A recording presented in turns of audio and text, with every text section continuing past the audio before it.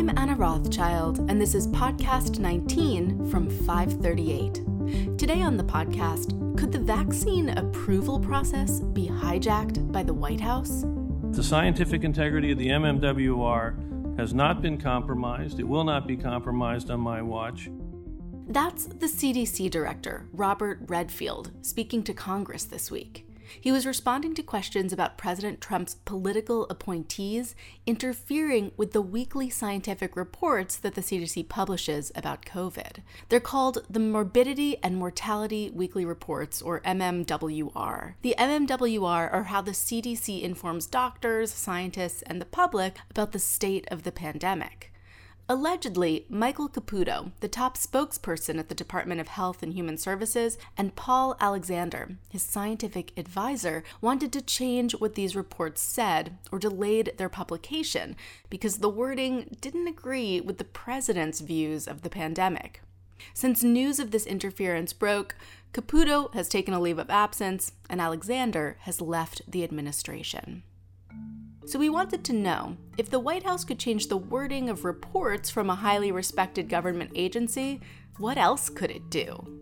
Could there be political interference with the Food and Drug Administration's vaccine approval process? Could the science be tampered with? To speak about this, I called up Professor Susan Ellenberg, who's an expert in the FDA approval process. I am a professor of biostatistics, medical ethics, and health policy, and I'm interim chair of the Department of Biostatistics, Epidemiology, and Informatics at the Perelman School of Medicine at the University of Pennsylvania. Before that, I spent 12 years at the FDA, and before that, 11 years at the NIH, so I've been around the block. Yes, you have. You've basically hit all the major agencies. Given all the news this week about Michael Caputo and the CDC, I asked Dr. Ellenberg, in your opinion, how easily can the vaccine approval process be influenced by the White House? Well, this is not anything we ever had to think about before. So there certainly can be political pressure when you work for an agency like the FDA. You know that different administrations are going to have different priorities, and sometimes there's going to be push, but never anything quite like this that I can remember, certainly not in the years that I was at the FDA, and certainly never anything for vaccines. The FDA has the power to license a vaccine, so Americans can go out and get the shot at their doctor's office or pharmacy. And the organization is involved in every step of clinical trials. Before a pharmaceutical company can test the vaccine in people, it has to submit a detailed plan to the FDA, explaining what safety tests have already been done in the lab and how the vaccine will be manufactured. If at any stage of human trials there are questions about the safety or effectiveness of the vaccine, the FDA can ask the company to get more data or even stop clinical trials in progress. After the vaccine has, been deemed safe and effective in a phase 3 study, what happens at that point? Because I think that's kind of where we're almost at with a few of the vaccines now. So let's suppose you get to the end, you haven't seen any worrisome safety problems, and the vaccine looks like it's protecting people against infection. Then the company prepares its submission to the FDA to request approval to manufacture and market the vaccine. That's a fairly intense process. So they submit to the FDA the details on every study they have done. The FDA will then review everything the company's done, from the clinical trials to the manufacturing process. One of the really important things about vaccines is whether you can manufacture this vaccine consistently, and that turns out to be a bugaboo sometimes, that a company may have a vaccine that seemed to work very well in the clinical trials, but there's problems with getting consistency in manufacturing it from lot to lot. And then the FDA will also send inspectors out to the clinical sites where they ran the studies to kind of audit what they did and make sure there's no problem. So there are a lot of quality assurance processes that the FDA goes through. And finally, if the FDA doesn't see anything so egregiously wrong that they would basically cut it off at the knees. It will go to their advisory committee. That's the Vaccine and Related Biological Products Advisory Committee, or VRBPAC. They will see key laboratory, animal, and clinical data, and they'll have a meeting which will be open to the public. Everybody will hear what's going on, and they will look at presentations from the company and from the FDA, and they will be asked questions about it. They will have an open discussion that everybody can hear, and then they will vote on whether they think the vaccine should be approved, and then the FDA will make the final decision.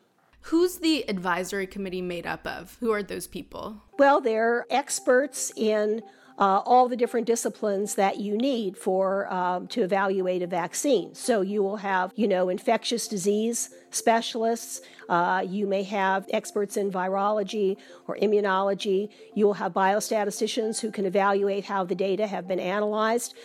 There's always a community representative on those committees, somebody who's part of the group that would use the product if it were approved. So there's usually about 12 to 15 or 16 outside experts, independent experts, who I should say are meticulously vetted for conflicts of interest. I mean, I serve on these advisory committees, and, the paperwork is very annoying to go through, pages and pages and pages. They want to know everything any consulting that you've done, any connection you might have with any of these products or major competing products before they will let you serve on the advisory committee. Is anything different about the FDA approval process or suspected FDA approval process with COVID because we want to get this vaccine so quickly? Well, there certainly are times when things are hurried up. When I was working at the NIH back in the late 80s and early 90s, we were working on AIDS studies. And, you may not be old enough to remember, but there was certainly a big push, and things were approved much more rapidly than they usually would be. They can be willing sometimes to take more risks. When you have an urgent, life-threatening issue, you might be willing to take more of a chance. Now, with AIDS, in the beginning, this was a death sentence for people. Anybody who had the infection was expected to die of it. That risk issue was a little different from the risk issue with COVID because most people are still not getting COVID. And of those who do, many people won't even have any symptoms at all. And of those who do have symptoms, most of them will be mild. And even for those people who go to the hospital, most will recover. The risk benefit is different. We're not going to take a major risk with a COVID vaccine. We're not dealing with something that's going to kill everybody who gets infected. That said, some scientists have accused the FDA of taking unnecessary risks in this pandemic. Twice, the agency has granted something called an emergency use authorization, or EUA. In a state of emergency, the FDA can allow a product like a drug or medical device, or even a vaccine, to be used before all the normal regulatory processes have been cleared. Back in March, the FDA granted an EUA for hydroxychloroquine to be used as a treatment for coronavirus patients before there was enough data and despite public health experts cautioning its use. It turned out that hydroxychloroquine doesn't help COVID patients, and the FDA revoked its EUA in June. Last month, the FDA also granted an EUA to a treatment called convalescent plasma therapy after President Trump promoted it in a press conference. I know the FDA Commissioner Stephen Hahn told the Financial Times that the FDA might consider granting an emergency use authorization to a COVID vaccine before phase 3 trials were completed. What do you think of that? Well, I think that's what's gotten a lot of people concerned and worried, but there's an independent committee, completely independent of the sponsor, independent experts who are reviewing the incoming data. And if they see partway through that there are no safety concerns and the vaccine's hugely effective, so let's suppose that, say, after 10 or 15,000 people were evaluated, let's suppose they had observed 50 infections. I mean, I'm making this up. And all of them were in the placebo arm. There were no infections in the vaccine arm, and there were no safety issues. In a situation like COVID, that committee might recommend to the sponsor to say, we think there's enough data now to take this to the FDA. And if they did, and if they announced the results, something like that might be the basis for an emergency use authorization. And you could say, well, the study wasn't finished, but in fact it was finished because it's finished when the answer is believed to be definitive. And that's what they get from this independent committee. So that may be what Stephen Hahn meant, because if the trial isn't finished, the FDA doesn't have the information. They would only have the information if it was released by the sponsor. The other thing that he has said was that even with an EUA, I believe he said that it would go to an advisory committee meeting. So you'd have yet another group of independent experts looking at the data very seriously. So if really they do all those things, then I would feel reasonably comfortable about it. Remember that even if they do that, they're going to continue to follow the people who were in the trials, so that if later on there's some kind of safety issue that arises, they'll see it. In a situation like we are in now, where it's not just people's health, but it's all the way that we're living now, all the limitations, schools and education and businesses. There's all these reasons why we might be willing to take a little bit more risk than we ordinarily would, but not very much more, because vaccines are given to healthy people, and we don't want to mess around with that. How concerned are you that any part of this process could be hijacked for political purposes? I think there are many people who are concerned about that.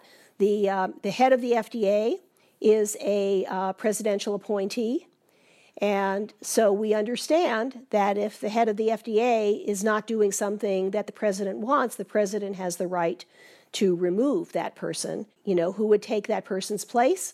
Well, we've kind of seen what's happened when our president has removed other people from other leading positions and who he's put in their places. The head of the NIH is a presidential appointee as well. It's possible that there could be that kind of interference. Whether things would go that far, it's very hard to say.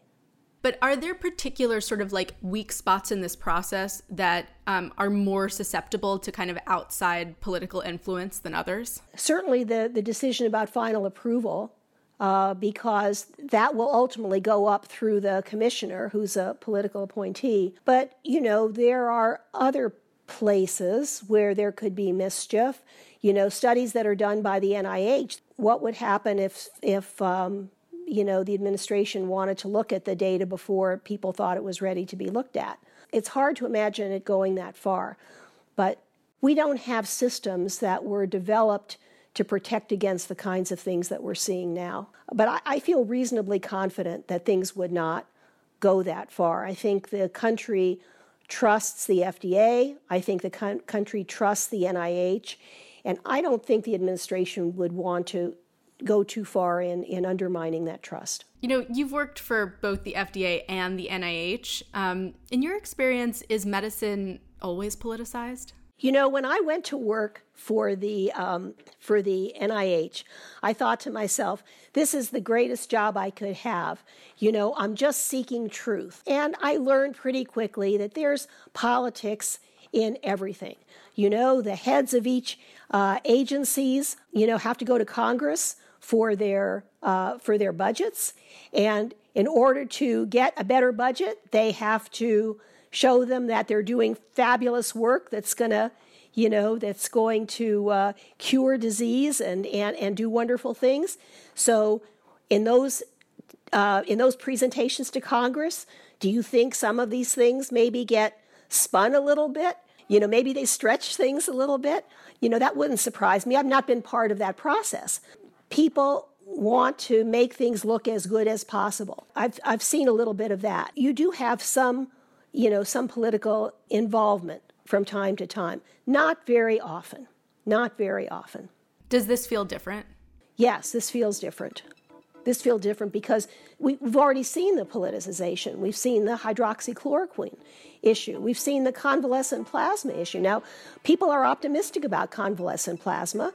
There's every reason why it should work, and there are studies ongoing that will show ultimately whether it works. It doesn't always work. It didn't work in Ebola. So you really need to do these comparative studies to see. And so I think a lot of people were dismayed to see convalescent plasma be given the emergency use authorization. What data will you be looking for in order to trust a vaccine that may get licensed in the future? Well, of course, I'll be looking at the adverse event data for the vaccine, and I would also be very interested in what the advisory committee discussion was, because there will be people on that advisory committee who know way more than I do about the underlying biology of what's going on, and will even be able to interpret the adverse event profile better than I as a numbers person will be able to do. What would it take for you to distrust a COVID vaccine? If it was clear that the approval was pushed, not by the FDA, but by the administration, if there was anything that suggested that the experts who were looking at this did not feel it was ready to go, but it got pushed out anyway, that would make me not trust it. Trust. That's a key word in this whole vaccine approval process. We, as a public, need to trust that the FDA's process is going the way it should. To talk more about this, I spoke with Dr. Preeti Malani. I am the University of Michigan's Chief Health Officer, and I'm a professor of medicine in the Division of Infectious Diseases. Dr. Malani recently co-authored an article on reassuring the public about the approval process for a COVID-19 vaccine. What prompted you to write that? My co-authors and I happen to be thinking about this issue, as are a lot of people, and sort of put something together around the importance of transparency and safety review and just letting everyone know what the scientific review process is. People have had a lot of concerns that the White House could potentially sort of insert themselves into the vaccine approval process. And I'm curious, do you share any of those concerns? The vaccine approval process really doesn't live in the political realm. There are long-standing guidelines on how vaccines become approved, and specifically, we talk about safety and efficacy, and we always present them in that order: safety and effectiveness. I'm confident that the FDA is going to do things correctly and that they're going to do things in a transparent fashion, and they've said that they would, and the pharmaceutical companies have also said they would. But with something that's brand new and being moved fast, it's going to be really important that the public is reassured. Even if everything looks great, they need to feel great about it. That's not to say Dr. Malani thinks this process so far has been flawless. There have been some missteps around treatments, whatever information, and really the reason for approval, whether it's an EUA or it's a traditional approval, the actual data on which something is being approved needs to be provided fully and transparently, and needs to be there for other people to also review carefully. You can't have any missing information. The safety has to come first. And I think, again, clear communication, transparency is going to be important. And with all the issues around COVID, it's not just a matter of making people safe. It's a matter of making them feel safe. People need to feel good about it, because if you have an effective vaccine that no one wants to get because they don't feel confident, that doesn't help. Do you think that you, as a scientist, will feel confident in whatever COVID vaccine does get approved? I do, and it's one that I will go and get, and I would encourage my family to get. I feel good about the system and the integrity.